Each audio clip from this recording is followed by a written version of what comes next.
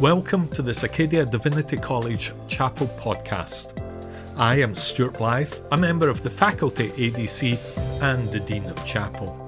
Here, you'll get a chance to hear perceptive and powerful sermons which were delivered by staff, faculty, students, alumni and guests as part of our weekly Wednesday chapel services.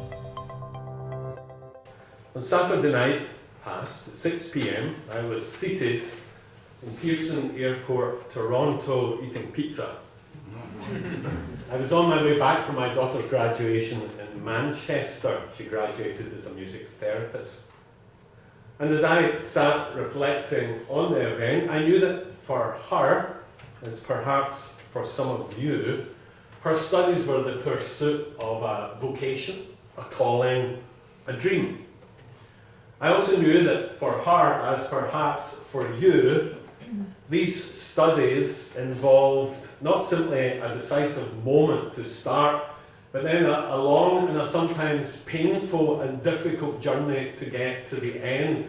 And I'm sure that more than once, not simply she, but all of us wondered if it was worth the bother. Indeed, I do remember when in 2011, and I also remember our immediate parental reactions when she stood in the kitchen and announced to us she was not returning to St Andrews University, where she was doing a course in modern languages. Instead, at 19 years of age, with no other plan, she was intending to follow her dream and do music. Well, many additions, one pandemic, and 10 years later, there we were. All red lipstick and red buttons and smiling faces. We were like those who dream. Celebrating not only her success, but the success of her colleagues, as though it was our own. However, my peaceful, parental, somewhat prideful reflection was disturbed. It was my own fault. I decided to check my emails, just in case anyone was trying to get in touch with me. And there was an email. And the email came from Zuby. He doesn't remember. I remember the moment well. He said to me, "I hope you're having a good time." I like that. He then said to me, "We do need to know who's preaching on Wednesday." I took a bite of my spicy calpresi, and I was about to respond to him when, like the descent of a storm cloud rather than the rising of the sun, it dawned on me I had messed up the bookings. I say it dawned on me like the descent of a cloud because I know that if you're the dean of the chapel and you mess up the bookings, the answer to the question of who is preaching on Wednesday is only ever, it's me.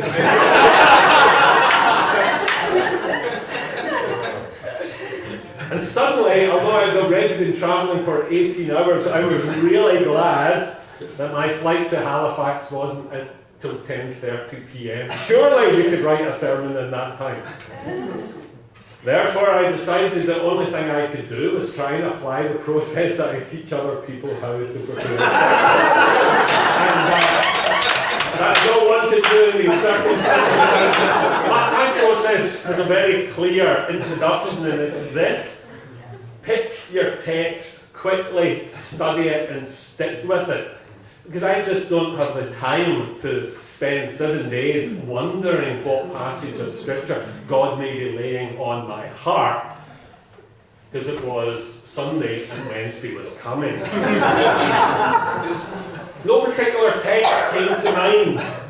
And so I followed a very spiritual process. I typed into Google text for the day and committed to choose the one that caught my eye. And therefore, it came to pass, the text for the day was, "Those who go out weeping, carrying seed to sow, will return with songs of joy, carrying sheaves with them."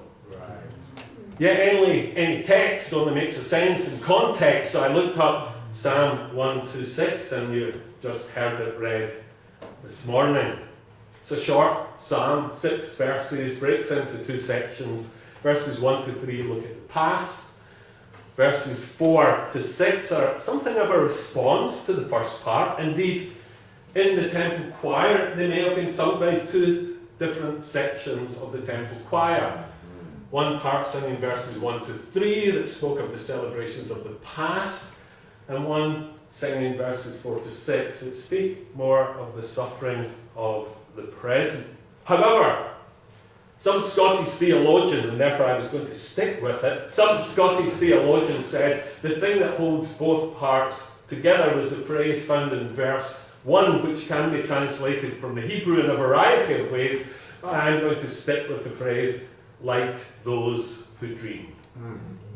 And in this psalm, dreaming is a good thing. It's not the sort of dreaming you do when Matt Walsh is trying to express the cal infinitive to you, what it means. I think there is one in verse 1.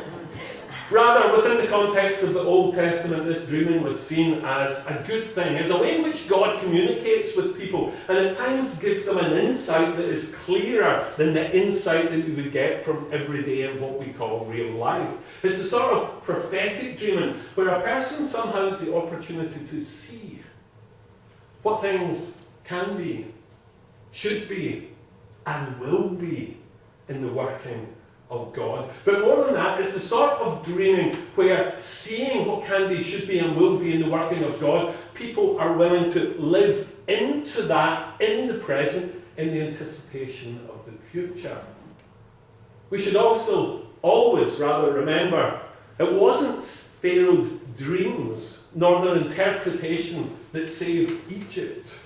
They were saved by the fact they were willing to live in the present in the light of the future that had been spoken about in the dream. They lived into it. In Psalm 126, we're encouraged to be like those who dream. But now it becomes really hard. Because contrary to Joseph's song in the Lloyd Webber musical, Not Any Dream Will Do, not any dream will do, because history is littered with the human remains and stories of suffering of the often poor and powerless who have had other people's dreams imposed upon them. I say this because if you're going to stick with this text, we need to deal with it. And one issue with this text is that Psalm 126, and some of you heard it when it was being read, Psalm 126 can be interpreted in a very specific and nationalistic way with reference to the modern state of Israel. Psalm 126, its words can be seen as pointing to, and the modern state of Israel being seen as a fulfillment of those words. At this point, I wished I'd chosen another text for today. Because, as has been mentioned, I, and no doubt you, have been following the terrible events unfolding in the Middle East. These events have been triggered by a particularly brutal attack of Hamas against the people of Israel in what has been a long-running mutual conflict. I don't think we should underestimate for a moment the brutality of this attack as an act of evil. I don't think that we should doubt for a moment the rights of the people of Israel to exist and to live in freedom and to flourish. But if we want this to happen, we are going to have to have dreams of peace and justice and human flourishing that extend beyond any one particular nation and people and embrace all the peoples of the world, including the Palestinians. And today, that is also important. To make this more personal, our individual dreams should be placed within the greater dream of the kingdom of God and God's concern for the whole world as broad as the arms of Jesus extended on the cross. We should be dreamers, but not any dream will do. Rather, our dreams should be shaped by an understanding of the kingdom of God that for me is really helpfully communicated by Jesus when John the Baptist said, "Are you the one who is to come?" And Jesus responded, "Go back and report to John what you have seen and heard. The blind receive sight, the lame walk, those who have leprosy are cleansed, the deaf hear, the dead are raised, and the good news is proclaimed to the poor." Our own dreams should be placed within this greater dream. We should be dreamers. Dreamers in the good times. That's what verses 1 to 3 focuses on. Dreaming in the time when we see God at work and God doing things with us and for us. We should be dreamers, celebrating in these occasions. Sometime in the early 1980s, I can't remember that far back, I led a summer mission team to the west coast town of Girvan in Scotland. The Baptist Church in Girvan had often had a summer mission team, and they were pretty clear on what they expected us to do. I had a kind of unusual team. They, as well as I, were fairly young, and although they'd come to faith, some of them had come to faith recently from non-church backgrounds, and they didn't always know all the rules. Very quickly we worked out that what the church expected and what I appeared to have in my team were not quite the same thing. Our expectations were different. We had a feeling that even if the things they'd done in the past had worked then, we doubted that they weren't really for us. And there we stood conducting an open-air service at the harbour in Girvan, and the leader of the church came to me and said to me, "Well, you know, we normally..." It was just one normally too many for me. My temper wasn't always as controlled as it is now in those days, and we had an exchange. And the exchange ended to the very abrupt ending of that open-air service, as we agreed that he would allow this team to try and do its mission in the way that it thought best. And so we left the harbour and headed immediately into the amusement arcade, where we weren't, of course, allowed to hand out Bibles and tracts, but we discovered that if you were willing to pay and play people at pool and beat them, they would take a copy of John's Gospel. And so began a week that in many ways was like no other. There were heady days, our worship times with little more than a guitar, I think played by me, G, D and A, covering every possible worship song. And a sense of the Spirit of God, and a community feeling that, as you know, if you've ever been in such a situation, is such a wonderful thing to have. And we lived there in a sense of what God was doing with us and among us. We were like those who dreamed. And maybe that's right where you are at the moment. You're in that situation as those who dream, and we should celebrate the presence and the movement and the action and the activity and the presence, the working of God and in the midst of us. We were like those who dream. But then in verses 4 to 6 we get this turn, because it's clear that things are no longer so celebratory. Rather, we hear the verses about sowing in weeping. Dreaming involves us at times lamenting and weeping, not as those who have no hope, but because it's a dreamer's response to being faced to that by which we know it's not where it can be and should be and will be. John Hawkins is a co-founder of Global Immersion, which is a Christian organisation dedicated to forming everyday peacemakers. Hawkins kind of stands in the tradition of people like Shane Claiborne, that kind of tradition of activists. And he wrote this on his Facebook page, and I asked him if I could share it. He said this: "As many of you know, the people of the Holy Land have transformed my life and faith, and I've spent well over a decade growing deep friendships in the region. It's a place with deep wounds and contagious hope, a contested soil rooted in the best and worst displays of religion, society and politics. I've been checking in on my friends," he writes, "in the region yesterday and got up early to walk in the dark, to grieve and to lament. My solidarity was to weep. Weep with weeping, because sometimes that's all we can do." I wept for the 16-year-old Palestinian girl who had only known occupation and isolation, yet found hope in tapping into a secret phone line to build an unlikely friendship with her enemy, an Israeli grandma on the other side of the wall. I wept that now both of them were in harm's way, living with anxiety of the next bomb rocket landing in their village. I wept for her friends, sowing seeds of hope among the refugees in the West Bank who are now being treated as less than human.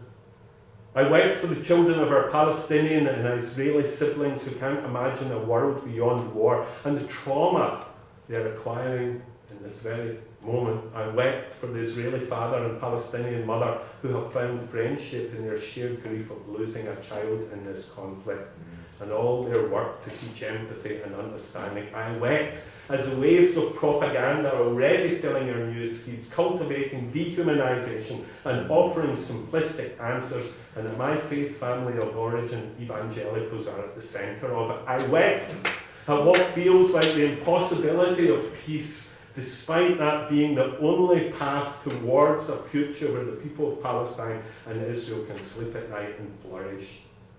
Lament, he writes, is naming the distance between the reality of today and the future we trust God is making. May our tears lead to tender hearts, open mind, and just actions. Reverend Johanna Cantanacho is the Israeli-Palestinian Christian, currently Dean of Nazareth Evangelical College. He's written a poem, Cry With Us. Now is the time to cry and mourn, but not this hopeless time.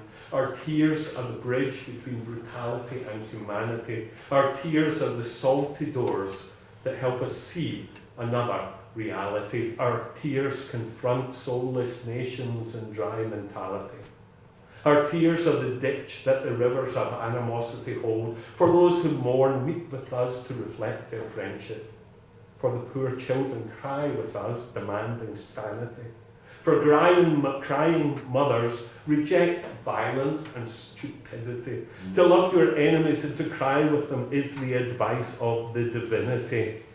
Blessing those who curse is a way to authentic spirituality. Shedding tears of mercy and compassion is the true mercy. Pray with tears to spread equity. Followers of Jesus, crying is now our responsibility.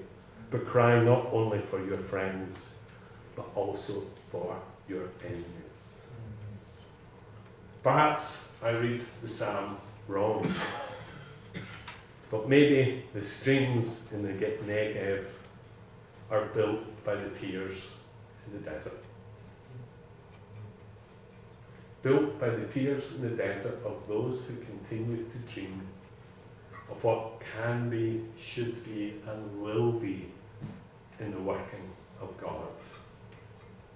In Psalm 126, we are invited to be like those who dream. In the bad times and the good, walk and weep for signs of peace and justice personally, locally, and nationally. And may you know days to come of red lipstick and red buttons when you can celebrate all that you see that God is doing in small and great ways. Let us be like those who dream.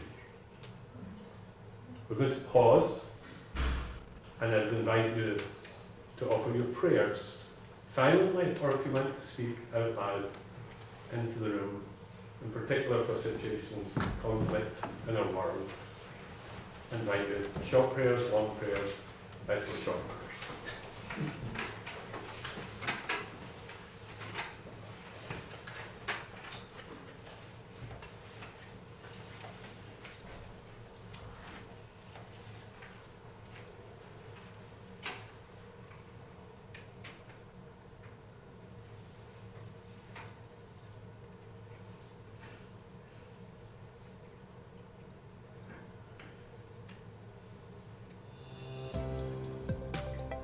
Thank you for joining us in this Acadia Divinity College Chapel podcast. You can follow us on social media. Discover more on our website at acadiadiv.ca or join us for chapel on a Wednesday.